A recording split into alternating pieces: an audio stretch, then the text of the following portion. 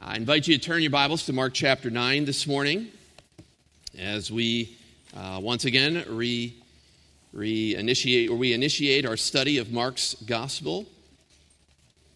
Mark's Gospel.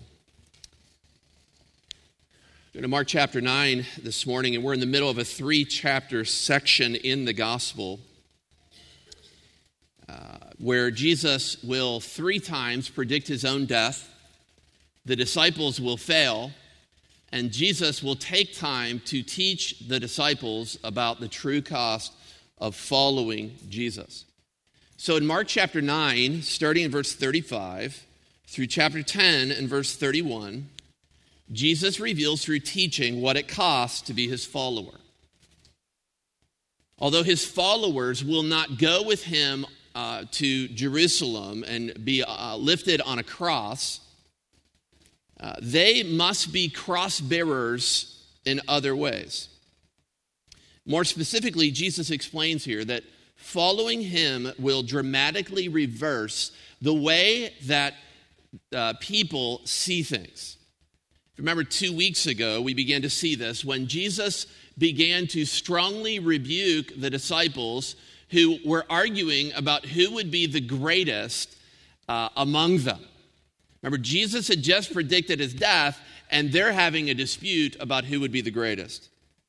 And so in response, Jesus rebukes them, and he suggests that his followers, genuine followers, won't push and shove to the front, but will serve even the most vulnerable of people in his community of followers. The most vulnerable being in that text, children. I was not able to tell you this 2 weeks ago, but I intend to show you as we go throughout the day that those verses 36 and 37, start what we've seen occur several times in this gospel, a Markan sandwich, a theme that will be repeated at the end of chapter 9, and there's an intervening story in between. These stories all have to do with how to treat vulnerable people, how to treat vulnerable followers of Jesus Christ. And so today we will continue our focus on what Jesus says about the way we're to treat those who follow him in community. And I believe that from verses 38 through 50, Jesus makes 3 major points about how genuine followers must treat other believers. Okay, now we're going to deal with this a little bit differently than perhaps we have done so in the past. We're going to change it up just a bit. Now, we're still going to go through the text because we love the text. But what I'd like to do is I would like to take the first 2 major points that Jesus gives and cover them this morning with you. We're going to deal with verses 35 through 48. And then I want to invite you to come back tonight at 5 o'clock for the third major point that Jesus makes, verses 49 and 50. And at the end of that time this evening, after maybe a 25-minute sermon or so this evening, I'm going to open it up to questions that you might have from the floor about this text and its meaning. Because this text is a little bit more difficult to understand. And we're going to slow down a little bit in this text because these are the words of Jesus. He is teaching his disciples some very important things. And we want to make sure that when we leave this evening, we get this text and we understand its relevance to our life. So that's what we're going to do. So this is my suggestion to you. If you've got a bulletin, you can pull out the note sheet that's in the bulletin. You can take notes. And when you come across a question, something I'm saying, something the text is saying that you don't understand, write it down. And then bring it back tonight. We'll finish out the final part of that bulletin insert, and then we'll have some time for question and answers. And if I don't know the answer, I'll just tell you I don't know the answer. I spent much time this week studying this text, and I invite you to read it with me. I'm going to read it out loud, and let's do this. If you are physically able to this morning, out of respect for God's word, would you stand with me as I read the text of Scripture? Mark 9, 35, and I'll read the whole text through verse 50. Actually, verses 38 through 50. Verse 38 says, John said to him, "Teacher, we saw someone casting out demons in your name, and we tried to stop him because he was not following us." But Jesus said, "Do not stop him, For no one who does a mighty work in my name will be able soon afterward to speak evil of me. For the one who's not against us is for us. For truly I say to you, whoever gives you a cup of water to drink because you belong to Christ will by no means lose his reward. Whoever causes one of these little ones who believe in me to sin, it would be better for him if a great millstone were hung around his neck and he were thrown into the sea. And if your hand causes you to sin, cut it off. It is better for you to enter life crippled than with 2 hands to go to hell, to the unquenchable fire. And if your foot causes you to sin, cut it off. It is better for you to enter life lame than with 2 feet to be thrown into hell. Verse 47. And if your eye causes you to sin, tear it out. It's better for you to enter the kingdom of God with 1 eye than with 2 eyes to be thrown into hell, where their worm does not die, and the fire is not quenched. For everyone will be salted with fire. Salt is good, but if the salt has lost its saltiness, how will you make it salty again? Have salt in yourselves and be at peace with one another. You may have a seat.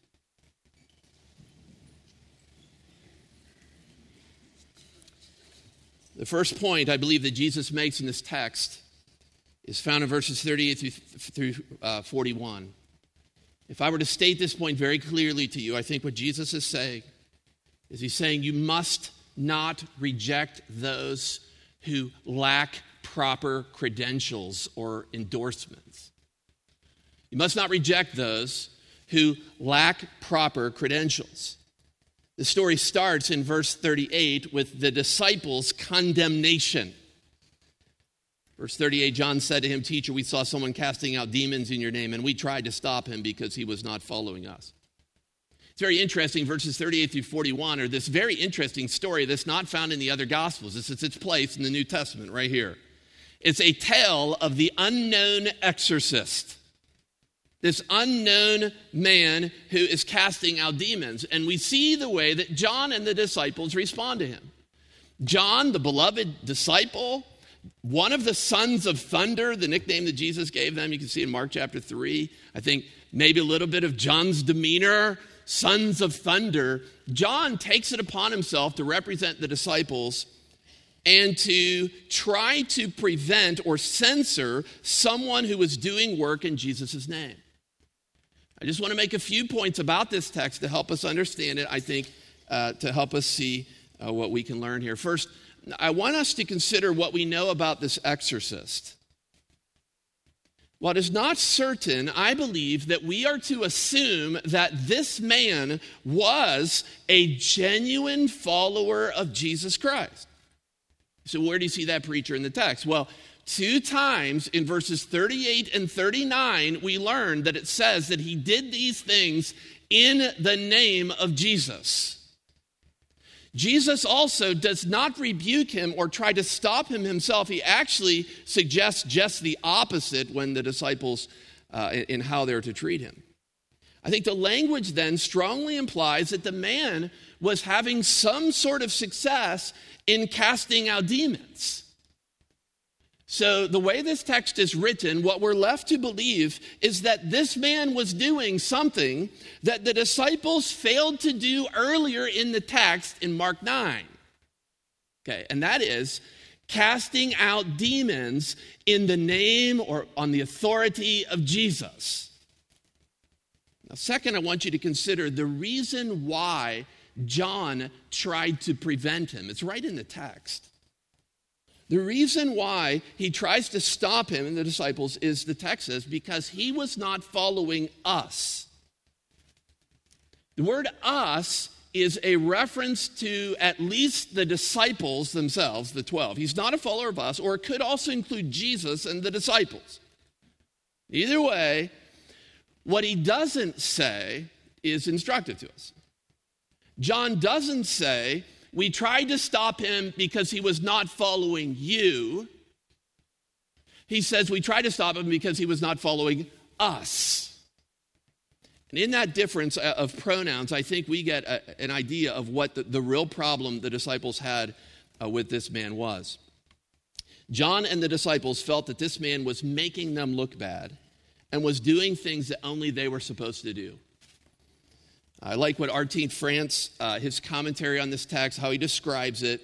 He says that this man's exorcisms were a severe blow to the disciples' sense of identity, and they were undermining their special status. So the problem that Jesus is going after here is the disciples' inclination to be too narrow. That is, they did not know the man, so they stopped him. He was not a part of their insider group.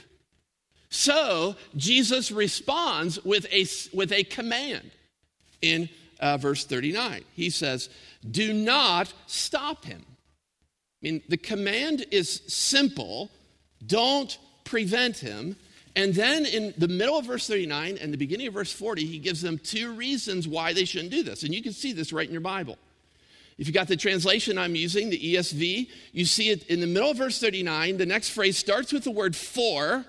That comes from one Greek word that's also the first word that's used in verse 40. You look down at verse 40 and you see the word for there as well. If you mark in your Bible, you might underline those two little words to remind you that Jesus gives two primary reasons why they should not stop this unknown exorcist. What are his two reasons? First, they should not reject him, because it would be unusual for this man to turn quickly away from Christ to speak evil of him. I think to understand this first reason, the middle part of verse 39, you need to reflect upon the phrase that this man was doing a mighty work in my name. Jesus, that's how he describes it. He was doing a mighty work in my name. Jesus is not talking here about some person who claimed to be a man or a woman of God and had some minor little insignificant claim or declaration to spiritual victory. I mean, this man was actually able to cast out demons. And that, men and women, is a spiritual work. That is something that men and women cannot do in their own strength. The disciples learned this, or should be learning this. This is also something that Satan won't do to himself. That's what Jesus told us. Satan won't bind himself. The only person who casts out demons is God through the Holy Spirit. So this man is doing a mighty or significant work. Further than Jesus says that if a man is doing something spiritually significant like this, through the power of God, he won't soon turn to speak evil about Christ. So they should not stop him, because it'd be very unusual for a man like this to turn quickly away and speak evil of Christ. But then in verse 40, look in your Bible, verse 40, this little phrase, it seems to be this very important phrase that Jesus gives here, for the one who's not against us is for us. That's reason number 2. The second reason you should not reject this man is because he is on your side. He is on your side. You should not reject him because they would be stopping someone who's on the same side of them. It's like shooting a fellow soldier in battle. Verse 41 then I see as an illustration of one way that someone might be helping them instead of opposing them. Verse 41, you have the illustration of someone giving a cup of water to drink. If they'll do even something as insignificant as that, a little thing to help you, instead of opposing you, God will reward it. Illustration of this principle. So Jesus here gives two reasons why the disciples should not reject someone simply because they're unfamiliar with them. And I want to draw just a few applications here for our church before we go too far here. Unfortunately, I think even in our own day, there are those who have significance in the church who attempt to marginalize or silence the nobodies. I find this true sometimes among the superstars of evangelicalism. Often I think they will surround themselves with their own networks and their own friends and prevent others from sharing their platforms. I may say this of us at Colonial. May this never be true of us at Colonial Baptist Church. If God gives us any level of influence, gives you any level of influence in our church or beyond, do not use that influence to marginalize and silence other followers of Jesus. I mean, in this text, if you stop and think about verses 38 through 41, Jesus is forbidding rejecting Christian ministers simply because they're not a part of our insider group. I mean, if their theology is wrong, that's another story. But don't simply reject someone outside the walls of this assembly, claims to be a Christian, because you're not familiar with them. There are many believers all around the world that we don't know, that might not even be members of Baptist churches, who are genuine followers of Jesus Christ alone. They believe that salvation is attained through Jesus Christ alone. They fully support the inerrancy of this book, but they might not share the same exact heritage that we do. So Jesus' words here to the disciples, I think, are important for us as well. We should not prevent them. For the ones who are not against us are for us. Then in verses 42 through 48, I think we see the second point that Jesus makes here. The second point that he makes is we must not abuse those who seem to be insignificant among us. Verse 42 here, Mark leaves the attention that he gives to this unknown exorcist, and he returns to a familiar subject. He returns again to how the disciples should treat little ones. I want you to see a few things in your text. Some of this is detailed, but I want you to see it in your Bible. I want you to see the beginning of verses 42 and 37. I want you to see how they're similar. Okay, look at the beginning of verse 42. Whoever causes one of these little ones who believe in me to sin. Now look at the beginning of verse 37 in your Bible, right? You got your Bible out, it's right there, you're following along. Whoever receives one such child in my name receives me. I find it very interesting that both of these verses start with a relative pronoun. You say, I have no idea what a relative pronoun is. The word whoever. They both start with the word whoever. They then have a verb right after that. And then they have a vulnerable person right after that. Okay, a vulnerable person, a child, and then a little believer in Jesus Christ. I think this form suggests in verses 37 and 42, or Mark 9, suggests that the verses in between them, verses 38 through 41, are the middle part of a sandwich. This is a tale about an unknown exorcist. Okay, and I think that these three paragraphs work together to make a very important point from Jesus. This is like Jesus' point. Okay, so verses 35 and 36, there he is showing, I think there's progression in these paragraphs too, but he's going from dealing with a vulnerable child, verses 35 and 36, to another vulnerable follower, this man who didn't have the sanction of the apostles, unknown exorcist, verses 38 through 41, to protecting any insignificant or vulnerable believer in verses 42 through 48. And so that's how I'm going to take this little phrase, the beginning of verse 42, any one of these little ones who believe in me to sin. I think that any little one who believes in Jesus is this like category of any insignificant or vulnerable follower of Jesus Christ. And this section starts in verse 42, lasts the whole way through verse 48. We know that because if you're looking in your Bible, you see that there is a verb that's repeated over and over again in this text. So if you're looking in your Bible at verse 42, look down your Bible at verse 42. Whoever causes one of these little ones who believe in me to sin. There's a verb that's reflected by the words causes to sin in verse 42. That same exact verb is in verse 43, 45, and 47. Okay, so this is a section that Jesus wants you to hold together. When in verse 43 it says, if your hand causes to sin. Verse 45, if your foot causes to sin. Verse 47, if your eye causes to sin. Now this verb, causes to sin, ties the whole section together and speaks of one who would trip or disable another person's early discipleship.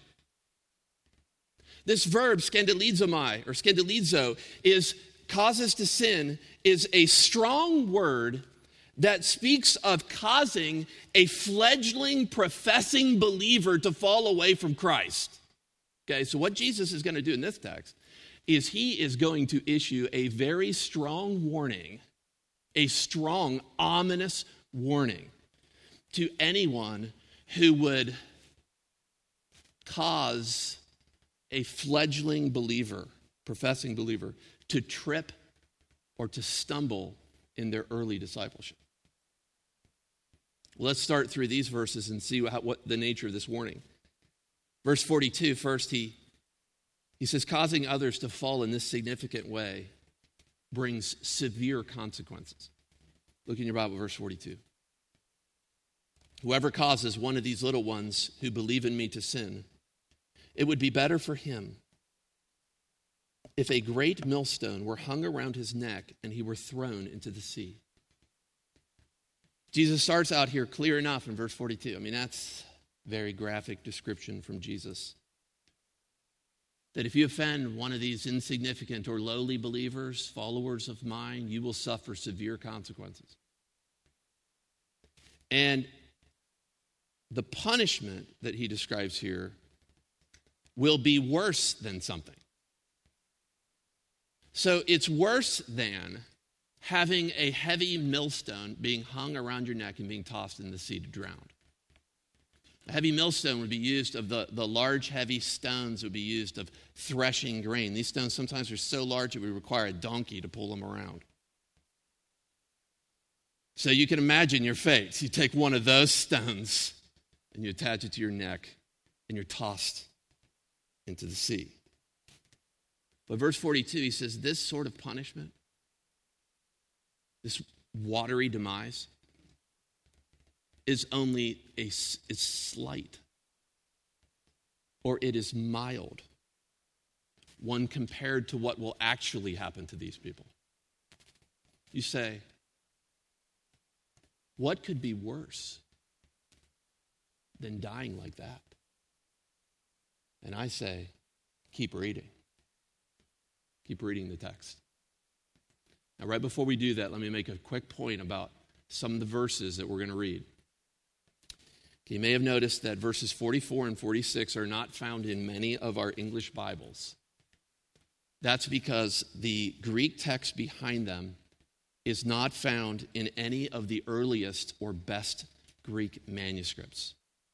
We don't have any of the original manuscripts. We've got some copies, and some of the copies come from just a few hundred years after the originals, and our earliest copies don't have verses 44 and 46 in it. That's why some Bibles like the ESV don't have those verses in it.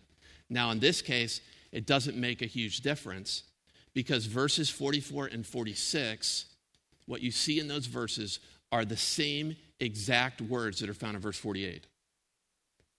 So verse 48 says, where their worm dieth not and the fire is not quenched. That phrase is either found 3 times in this text or 1 time only in verse 48. Okay, so we're going to cover it when we get to verse 48. But I want to walk through this text and read it to find out what judgment is worse than drowning in the sea. Verse 43. If your hand causes you to sin, cut it off. It's better for you to enter life crippled than to have 2 hands to go to hell, to the unquenchable fire. If your foot causes you to sin, cut it off. It's better to enter life lame than with 2 feet to be thrown into hell. And if your eye causes you to sin, tear it out. It's better for you to enter the kingdom of God with 1 eye than with 2 eyes to be thrown into hell, where their worm does not die and the fire is not quenched. So men and women, what is worse than drowning in the sea? Eternal punishment in hell. That's what's worse. And so this section, I think, is set up in parallel ways. I'm going to just point out a few of the parallel things for us to understand this section, and we'll make application at the end of the sermon. I want you to first notice the 3 if statements in verse 43, 45, and 47. These 3 if statements are demonstrating the multiple parallel ways that one might offend an insignificant or lowly follower of Christ. It's possible to do so with one's hand, with one's foot, and with one's eye. Okay, now, people will take the teaching of these verses in many different ways. And Christians try to apply them to their own Christian experience in different ways. So, for instance, some Christians have taken these words literally and have even mutilated their bodies as a form of fighting against the lust of their own flesh. Origen, for example, the church father Origen is an example of a man who self-mutilated himself, yet even after doing so, he still felt the strong battle with the lust within. I don't think that Jesus' point in verses 43, 45, and 47 is to say that we should mutilate ourselves. That's not Jesus' point. He does not say these words to make people mutilate their bodies. He wants us to control our bodies and use our bodies to glorify God. 1 Corinthians 6, 19 and 20. Glorify God with your body and your spirit, which are his. Other Christians, however, use this text to help in areas involving immoral thoughts and actions. And I think other texts help them to do this, like Matthew 5, 29 and 30. Which substantiate this application and lead people to put stringent limitations and restrictions upon their offending eye, for instance. So they set up radical standards to keep themselves from known areas of weakness. I think this is a good application of the text until we're built up to be able to handle the situation or the temptation. I think it's a good application, but the most direct application of this text, as I see it, from my perspective, has to do with the way one treats insignificant followers of Jesus. Using their bodily powers to trip up others or disable weak followers. So Christ's threefold description here, body parts, speaks of multiple parallel ways someone might offend little ones who believe in Jesus. They might use force to stop them with their hand. They might run to prevent them and oppose them. They might send condescending looks, hateful looks at these insignificant believers, these lowly believers, to discourage them. So we see the parallel ways one might offend a follower. But I want you to also see in this text that there is a reward. There are parallel ways that a reward that can be forfeited is described. I see this in verse 43, 45, and 47 as well, but in the middle of the verses. In the middle of verse 43, he talks about this reward. He says in the middle there, it is better for you to enter life crippled. Go to verse 45. Middle of the verse, it's better for you to enter life lame. Go to the middle of verse 47. It is better for you to enter the kingdom of God.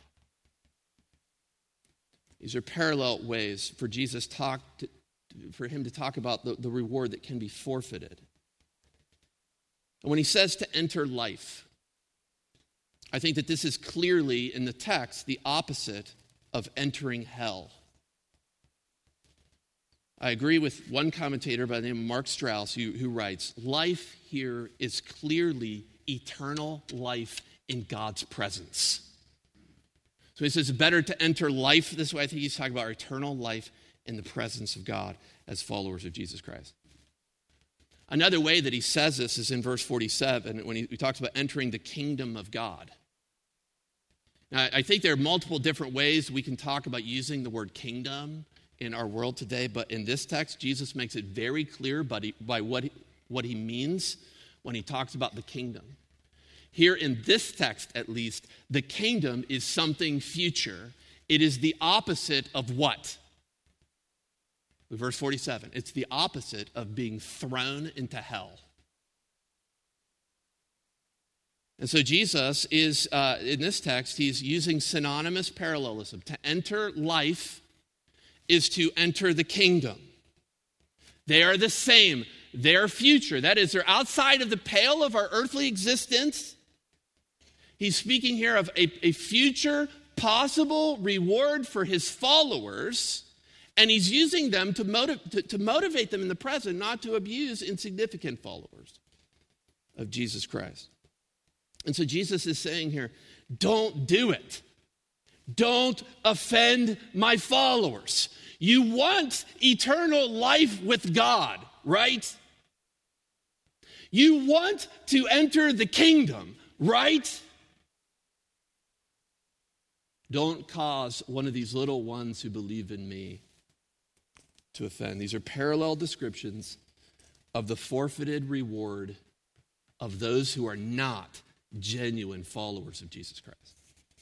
But finally, I want you to see, and for the sake of our last few minutes here, we'll see the parallelism in this text that is manifested in the threefold repetition of the punishment that offenders face. Clearly stated in this text, the punishment that offenders face is hell. Men and women, this would be one of the soberest messages I would ever preach from this pulpit. Hell is a place of eternal punishment, a place of unquenchable fire. And we're going to take about 5 or 6 minutes to consider it this morning. I'm mindful of what an old commentator said about the reality of hell. He said, if you spend any more than 5 minutes, actually 5 concentrated minutes thinking about it, it will drive you insane. But we'll look at hell. The word that Jesus uses here is Gehenna, which was a word that was originally used of the Valley of Hinnom. The Valley of Hinnom was a ravine outside of Jerusalem that contained perpetual fires and rotting flesh. The Valley of Hinnom was a desecrated garbage dump where the entrails of animals were burned and garbage was also burned. This place, the Valley of Hinnom, the word Gehenna, came to be used as a metaphor or a picture of what the eternal punishment of those who reject Christ will be like. So Jesus uses this word, strong word, Gehenna. Then in verse 48, Jesus describes hell in 2 more ways. He appends 2 statements to his often description of hell, and he describes hell in 2 ways. He says hell is a place of fire and worms. And men and women, this is not just a description that Jesus would give. This is not new to him. This is something that Jewish theology also believed. And the reason Jewish theology believed that is because they found it in the Old Testament scripture. As a matter of fact, when Jesus appends these 2 phrases, where the worm does not die and the fire is not quenched, he is actually quoting from a place in your Old Testament Bible. As we close, I invite you to turn over there in your Bibles. Turn to Isaiah chapter 66. Isaiah 66. When Jesus quotes this verse, he quotes from the very last verse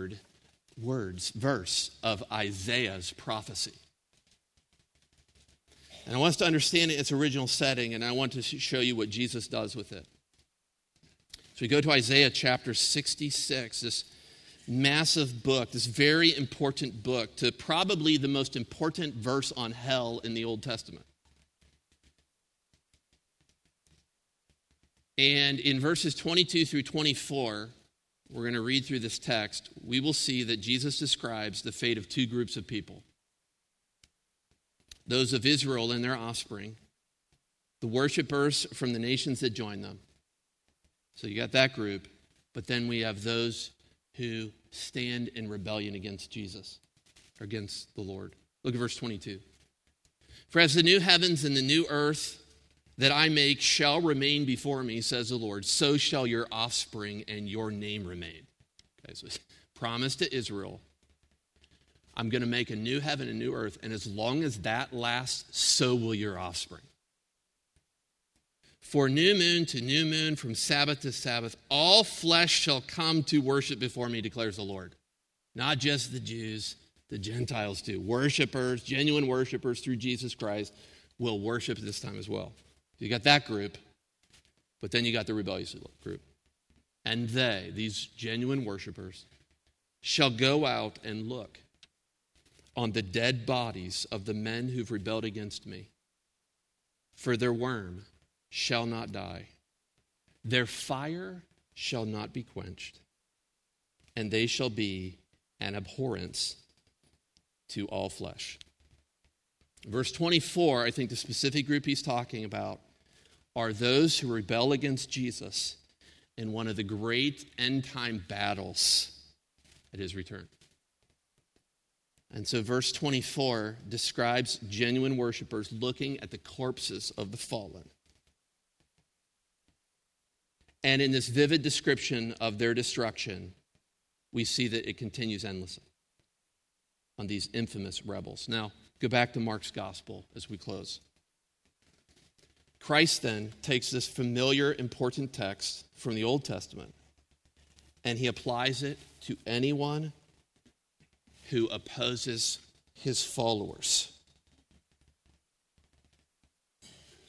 He's saying, if you would genuinely follow me, you won't abuse my followers, even the little ones who believe in me. I think that this teaching is expanded in the New Testament to describe the literal flames of hell, which are forever and ever, and are used as well for anyone who rejects Jesus.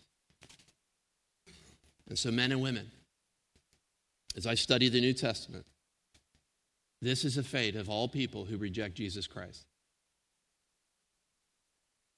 This is the fate of my neighbors who don't know Jesus. This is the fate of my coworkers, your coworkers, who don't know Jesus. This is the fate of my relative who does not believe in Jesus. The fires of hell will never cease for them. They will never be quenched. And the worms there will never die. These worms, they're described here, are incorruptible worms that never cease in their devouring. And I might point out one of the things that grabbed me this week, they're possessive worms. You see the possessive pronoun there? There means the men and women of hell have their own devouring worms. This is a sober message. It's a sad message, but Jesus makes it very clear. Perhaps this week your heart has been moved by the victims of Hurricane Florence in North Carolina and South Carolina. And rightfully so. A powerful storm bringing terrible devastation and destruction for many. People have lost lives. Believers are not able to worship in corporate gatherings today. The survivors need our prayers. This morning we heard about India, storms there, the monsoons in Hong Kong and other places, and that grips our heart. But our hearts must also be moved this morning for billions of people who reject Jesus and his followers. and will experience something far worse. Eternal flames, devouring worms, in hell forever. Perhaps you're here today and you've never believed in Jesus and turned from your sin. The Bible is clear. Those who reject him and his followers, we sentence to hell. But you can be released from this punishment through the work of Christ. If you would repent of your sins today and believe in your heart that Jesus came and he lived and he died and he rose again, you can be delivered from hell. This fate would not describe you. Spend some time to pray together.